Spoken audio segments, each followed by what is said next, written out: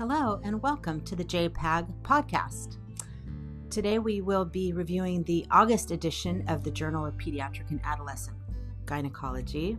I'm Nicole Tyson, and I will shortly be joined by Dr. Paula Hillard, the editor-in-chief of the journal, as well as one of our guest speakers today, author and pediatric and adolescent gynecologist and great colleague of ours, Dr. Krista Childress, and she'll be speaking to us about her publication on the ERAS protocol in pediatric and adolescent gynecology.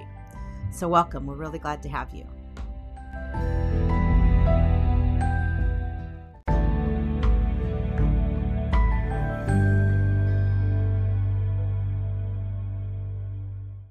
Welcome, Dr. Childress and Dr. Hillard. We're here to talk about Dr. Childress's awesome article in the August edition of JPAG. It's titled Enhanced Recovery After Surgery in Pediatric and Adolescent Gynecology, a Pilot Study with Abigail Smith and Drs. Kurt Heiss and our special guest today, Dr. Krista Childress. And this study was done in Atlanta from Emory University. And as we all have been reading and know in the surgical realm, that ERAS protocols have really been implemented in many surgical fields now and subspecialties. And in a side note, I mean, they're using a lot of these ERAS protocols in obstetrics as well. And seeing a lot of great outcomes with adult GYN, PD, and colorectal and urology surgeries with numerous benefits, reduction in narcotic use, reduction in complications, fewer return visits and ED visits. And we see a tremendous cost efficacy and family happiness with reduction of length of stay, which is super important in these COVID times as well. So it's a great study, and it's great to start to sort of advance this in pediatric and adolescent gynecology. So, Krista, we just wanted to dive in and ask you some questions. Absolutely. Thanks for the great I'm study. happy to be here. So talk to us, tell us a little bit about sort of the basic principles of ERAS for sort of our younger readers and maybe people less familiar with the protocols. So this is one of my favorite topics. I really enjoyed doing ERAS. So the aim of ERAS is counseling, which is a huge aspect to ERAS. So setting expectations for pain management and return to function for both patients and their parents. Limiting perioperative fasting. So we usually would do 6 hours. Early postoperative oral intake with general diet immediately after surgery. Early ambulation is a huge component as well. And then another one is pre and postoperative opioid sparing anesthesia. So as we all know, there's been an opioid epidemic. Therefore, we're trying to reduce the amount of opioids being prescribed. Research has shown that scheduled use of NSAIDs such as ibuprofen, Tylenol, and medications such as gabapentin have an even better pain control and less side effects than narcotics. It's also encouraged to use local anesthesia, such as nerve blocks, including the transversus abdominis block and the quadratus lumborum block, epidurals, and then local anesthesia at incision sites for laparoscopy. Our anesthesia colleagues are a huge component to these ERAS protocols. And so what they're doing intraoperatively is using goal-directed IV fluids so that they don't fluid overload. And then another big part is reducing surgical drains, such as NG tubes and Foley. So we're really trying to move away from Foley use unless it's needed. And if a Foley is placed, removing it right after the surgical procedure. And as you said, there's been great success in multiple specialties in the adult world as well as the pediatric world. Absolutely. Absolutely. I know it's just an amazing protocol, but you're right, like a lot of different facets get involved. So what was sort of the trigger to get you to start? ERAS was actually already implemented at the Children's Hospital. I actually mostly work at Children's Healthcare of Atlanta, which is associated with Emory. And they had already implemented this in pediatric surgery, urology, and plastic surgery. So when I came on, Dr. Kurt Heiss, who is a co-author of this manuscript, he's one of the pioneers in encouraging ERAS throughout the pediatric surgery world. And so he took me under his arm, and it's been fantastic. So we took his protocol that was dedicated to bowel surgery and basically changed it to encompass gynecologic surgeries. And essentially, since I started at CHOA about 3 years ago, we've been doing it for all my laparoscopic and open gynecologic cases. And then another nice thing is my physician assistant, Abigail Smith, who's the first author on this article. She also is very passionate about this. And so from the beginning, she's been the one helping me, making sure that all the orders are correct, contacting the patients, and giving the appropriate counseling. So it's been a huge success. Yeah, absolutely. And I think, Dr. Hillard, you and I talked before this call. You had a couple questions about those phone calls with the PA. I did. And so assistants. right now we don't have a PA working with us. We hope to sometime soon, but we don't have anyone. So it wasn't entirely clear to me how many phone calls. It sounds like there was one phone call sort of shortly after the pre-op visit, and then another call on the day before, and then another call sometime in the week afterwards. Am I understanding your practices correctly? Right, exactly. So it really depends. There may or may not be a phone call up front. If she's available in clinic when I schedule the surgery, she'll give them the preoperative counseling then. A lot of times the scheduled time doesn't happen in clinic. So she will then call them within the week prior to the procedure, prescribe the medications, as we'll talk about, that she takes the day before the procedure.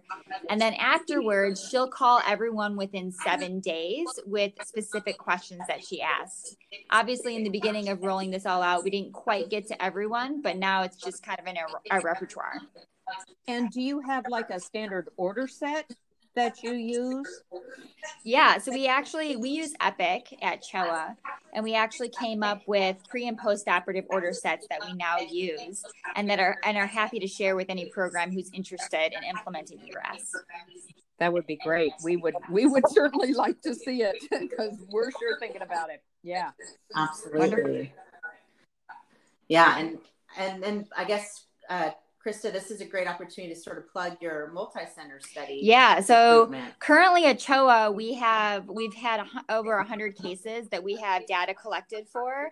And I had a Fellows Research Consortium through NASPAG protocol submitted in the summer, and we have Colorado Children's is actively involved and started recruiting patients for this summer. And we have a few other programs who are also interested in taking part. So I really look forward to spreading the ERAS knowledge and wealth, and really hope that it becomes standard of care for PEDS-GYN. It's awesome. And I know Dr. Hillard and I are definitely interested in talking more with you. And if other people are interested, what's the best way to access? Yeah, so to just contact me either via my email address, krista.childress@emory.edu. You can also go to the NASPAG website, and then under the Fellows Research Consortium, there's contact information there for this active ongoing recruitment for the ERAS study. So I envision this occurring over the next couple of years until we really fine tune. I think the other thing is too, we have our ERAS protocol, but every institution's a little bit different. Every anesthesia team is a little bit less or more comfortable with some of the medications we use. So I'd also be interested in looking at what components truly are working, right? We do all these different components, but are there some that we don't have to do? And also looking at programs such as yours that may or may not be doing ERAS right now, and comparing it to after implementation, like a lot of the pediatric surgery programs have done, that I wasn't able to do because there was no gynecology at CHOA prior to me. Right. So have your sort of control group to compare. Interesting. Right. I mean, I think one incredible asset of ERAS for us during COVID has been the opportunity to really optimize, even though we don't have formal implementation at my prior position, we were doing it, solely. Great. So I have a lot of experience with it too. And I think it's optimized the ability to keep surgery going during COVID times, because we can ensure, a quick discharge and recovery and minimize return to the ED. So I think it's allowed us to still do the surgeries we need to do, even though we're having such restrictions for hospital. So It's been a little tricky. I have a couple of additional questions, Krista, if I may. Of course. In your study, the patients were aged 11 to 18, so pretty much early adolescent on. And I'm wondering about your experience with younger kids. Yeah, so I personally have not done. So when I think of ERAS, I think of all components in terms of nerve blocks, and then specifically using gabapentin, which I never really used prior to ERAS. And so I personally have not done major laparoscopic or open procedures on anyone, I would say less than 10 since I've been at CHOA. But my pediatric surgery and urology colleagues, especially plastic surgery, do it for every age group, including infants, and they've had great success. So I definitely don't fear doing that in the younger kids as well. Interesting. I guess the follow-up question and additional question there is related to epidurals. So we don't do most of our laparoscopies or laparotomies or mini laparotomies with epidural. So we're not used to doing that. Are you, I'm wondering a little bit about selling that to patients or talking about the advantages. I mean, I'm perfectly fine doing it with an epidural, but our anesthesia folks have not been used to doing that, and patients haven't been used to our talking about epidurals. Yeah, so that's a great point to bring up. So in terms of the different options for like nerve blocks and epidurals, I actually personally don't use epidurals either. That's just some anesthesiologists and some surgeons prefer that. I find that nerve blocks are by far and away better because it gets these patients up and moving. So what I've been doing is for my laparoscopy, I usually just use local at the site of the incisions because there's only 3 small incisions. There are some pediatric surgeons who are doing rectus sheath blocks for their laparoscopies, depending on where they're doing their incisions. Same with mini laps. I usually will only do local unless I'm concerned I may have to make a larger incision. And then I'll have anesthesia do a QL or tap block. But for my open cases, I generally go straight for nerve blocks because our anesthesia colleagues are so good at doing them, and I've had great success. So that's a local block in addition to general? Yes. Okay, so that wasn't entirely clear from the article that was an adjunct to your general anesthesia. So even with the epidural, the patient would not. I'm just wondering. Right. Yeah. No. So everyone's under general. And then really most of it is reducing. These blocks have been shown to reduce narcotic use intraoperatively as well as postoperatively. Okay. And so I believe in my prior training, I felt like we were doing a lot of epidurals, but I've noticed that the nerve blocks have adequate analgesia post-op, and they're actually up and moving the night of the procedure, which is wonderful. Yeah. So, Krista, what did you say? Are you doing the tap blocks typically yourself, or are your anesthesia team and fellows doing them? What's your tap block so it's actually experience? The anesthesia team doing it. We have a pain service. We're very lucky to have a pain service at our institution. So they're all the ones doing it. And basically, prior to the procedure, I talk to them about where my incisions are going to be, what type of procedure I'm going to do, and then they decide what type of block will be appropriate. I will say, initially when we were doing this, they were doing a lot of tap blocks. But instead, now they've been moving more towards QL, quadratus lumborum blocks, because we're noticing it has better coverage for both somatic and visceral pain. So those have been working very well. Well, that's good to know. That's good to think about. And do you know what they're using for the block? Are they using lidocaine or the You know what? I think it depends. It's both. It depends on the institution. I work at 2 hospitals, so it just depends on the anesthesia team. Yeah. I mean, that's actually been my experience too. I like to see like the gold standard here right. Based on all your experience. It's awesome. And then I just had like a couple questions. One was like right in line with Dr. Hillard Paula's. Same thing with thinking about kids maybe who can't articulate their pain or have developmental disabilities. How have you modified or seen outcome with that? Yeah, so that's I would imagine it would help. That's a fantastic question. So I talked to all the parents about that specific question prior to proceeding with surgery. And I mean, the thing is either way, I'm doing ERAS and I'm minimizing narcotics no matter what. I would say that, a lot of families, even though they're nonverbal, they'll understand different ways in which they act to know that they're in pain because they've been around them so commonly.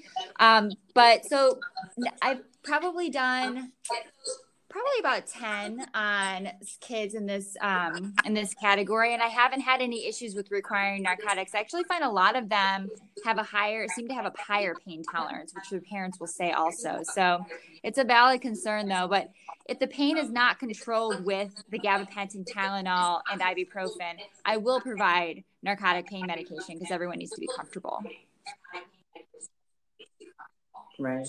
Yeah, that makes sense. Well, this was a great study, and I think it's going to be a great start to some good surgical trends in PAG. Thank you. So thank you for being the instigator for all of us. No, Dr. I'm Hillard, just do you have any excited more by thoughts or all questions? of this.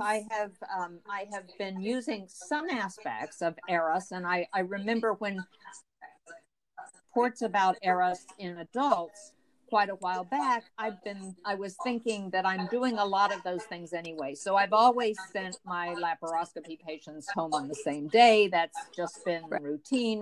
I've always taken the catheter out right away, even for laparotomies. So there's some aspects, but I love that it all gets put together.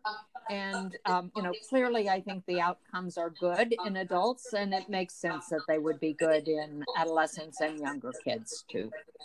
Absolutely. I do think that the biggest change in ERAS, because it sounds like you've been doing this some of the components, is really the medications and moving away from narcotics. I think that's the biggest change that we're trying to push. And I love it that you talk about scheduled pain meds. I've done that for a long time too. So the Tylenol and I have never used gabapentin for short-term use. I've used it for other things, chronic pain. I've used it for in that situation. So it's not foreign for me to use the drug. It's just I haven't used it in an acute setting like this. Yeah, well, excellent. Well, thanks again, Dr. Childress, for your great study.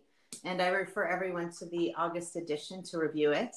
Also, great tables and a great YouTube video called Lego Surgery about ERAS for kids and cartoons. It's a very fun video. Well, thank you again. Great. Thank You're you, Dr. welcome. Hillard, thank you, Dr. Childress. So we'll just dive right in here to the August edition. One of the first things that we definitely wanted to highlight was a topic near and dear to my heart, which was the NASPAG position statement, the advocacy statement, titled Provision of Reproductive Health for Teens During a Pandemic. It's a must read for all. And I think, the key point out of this statement is really that reproductive health care is essential health care during a pandemic. And I think it points clearly to that and just talks about and highlights the different facets of provisions for contraception that can be altered and made for these really challenging times. Did you have any other thoughts about? Yeah, I think it's an excellent statement. I think one of the points is that contraceptive care can often be provided fairly easily through telehealth. With the exception of insertion of IUDs and implants, of course, we can't quite do that through telehealth yet, but important. But the other importance here is NASPAG making a statement that is outward facing to the world, that says that what we do is really important to the health of our patients and teens. And so as states restrict and we're saying that things like access to abortion isn't time sensitive or critical, important for us as an organization to say that, I'm sorry, but it is truly essential care. So that's the strong NASPAG statement, and I love it. It's very important. It's true. And I think one of the nice things about it too, I forgot to mention, and I wanted to reiterate, is there's some nice points in there about how to modify and alter your care during a pandemic, from drive up Depo-Provera injections to some more autonomy for IUDs, and this huge, vast increase in promotion of postpartum LARCs. So I think there's a lot to be learned and gained from that article that hopefully maybe can be a silver lining to continue when this pandemic time has passed. So that's just right at the beginning of the August edition. So that's a great one. And the next article is a review article titled Dating Violence in Adolescence, Implications for Girls' Sexual Health. And Dr. Hillard, I'll let you just dive right into that. Absolutely. This is a review, and it's a review by Meredith Joppa, and basically really important, looking at the review of dating violence during adolescence and the correlation with sexual risk behaviors. And the co-occurrence. The one thing that was new to me here, and it may not be new to those in adolescent medicine, but it was new to me, and I will admit that. She discussed the framework of the addressing framework, which relates to risks for either risk or protective factors regarding dating violence and sexual risk behaviors. And addressing stands for age, developmental or acquired disability, religion, ethnicity, socioeconomic status, sexual orientation, indigenous heritage, and national origin. And so some of these factors are factors that we know pretty well increase the risk. So girls with developmental disabilities are at increased risk for abuse of many kinds, including risk for dating violence and sexual risk behaviors. Some of these others and the intersection of these identities that an individual may have are pretty important. So I really learned something about that framework as a way to think about risks and protection. So I thought it was a nice review overall, and it taught me something, which is what a good review should do. Yeah, absolutely. And then have a good mnemonic in there is always helpful for remembering and teaching too. So it is a great article. And then lastly, our final article of the journal and of our podcast today is a really interesting one, and it's titled Induced Abortion According to Socioeconomic Status in Chile. And that was by Dr. Andrea Huneeus, Daniela Capella, Vitalkia Cabicias, and Gabriel Cavada. And I think I'm just going to leave this right to you too, Dr. Hillard, because you pointed out some very important implications from this study that we definitely want to share on our podcast today. Well, I thought this was absolutely fascinating and important, given South America and how abortion in many, many, many countries, the vast majority of countries in South America, is illegal, forbidden by law. And these data came from a survey. It was a Chilean National Youth Survey from 2015, which included a question about induced abortion. And there were about almost 2,500 sexually active young women from 15 to, I think the upper age limit was 29. 5% overall reported a previous induced abortion. So even in a country where abortion is illegal, women still have abortions. We know from other data, are more likely to be unsafe abortions, and that's of real concern in countries where abortion is forbidden by law. They looked at socioeconomic status. They also looked at other factors, rural versus urban, indigenous versus not, age of sexual debut, contraception use, religious or political affiliation. And it was really the socioeconomic status that correlated. And what they found was that young women of higher socioeconomic status were nearly 5 times as likely as those with lower socioeconomic status to report having had a previous abortion. And if you were a middle socioeconomic status, it was still greater than the lower socioeconomic status. And what this says to me is that those women have better access. They may be able to travel outside the country to get an abortion. And so I think this is an important article and important for us to think about what I understand and is reported by Dr. Huneeus in the article is that in 2017 there were some exceptions to the prohibition on abortion, risk to the mother's life, fatal fetal anomalies, and rape as exceptional circumstances. But even so, access to abortion is still fairly restricted in Chile. So important that JPAG can publish such an article. Absolutely. And I mean, I think the other thing that I definitely caught my eye from this article, and I know sometimes it still surprises me, but the adolescent and young women with higher socioeconomic advantage actually reported more induced abortions compared to those with low access, which, you kind of elaborated on, because it has to do with access and it's not necessarily need, obviously. So I think it's an important one. I'm glad it was in the journal. The opposite of what we see typically in countries where access to abortion is more available.